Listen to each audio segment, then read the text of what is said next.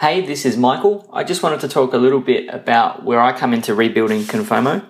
The other day, Matt put out a blog post asking for help with some of his open source side projects. And one of the projects that were on that list that I hadn't heard of before was this thing called Confomo. And the concept behind Confomo really struck me as interesting as someone who's going to be attending his first ever conference in a couple of months. To be able to record the people that I want to meet, the people that I have met once I've attended the conference, and for any people that might want to meet me, to basically suggest that we meet up at that conference.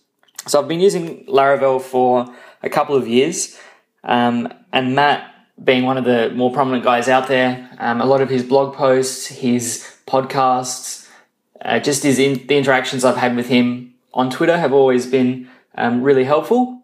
And I thought a good way to say thank you for all of that help would be to help him by contributing back to this project. And the other big selling point for me was to learn a little bit about Vue.js and using it in a hands-on way, building out this new project that hopefully we can get a few people using.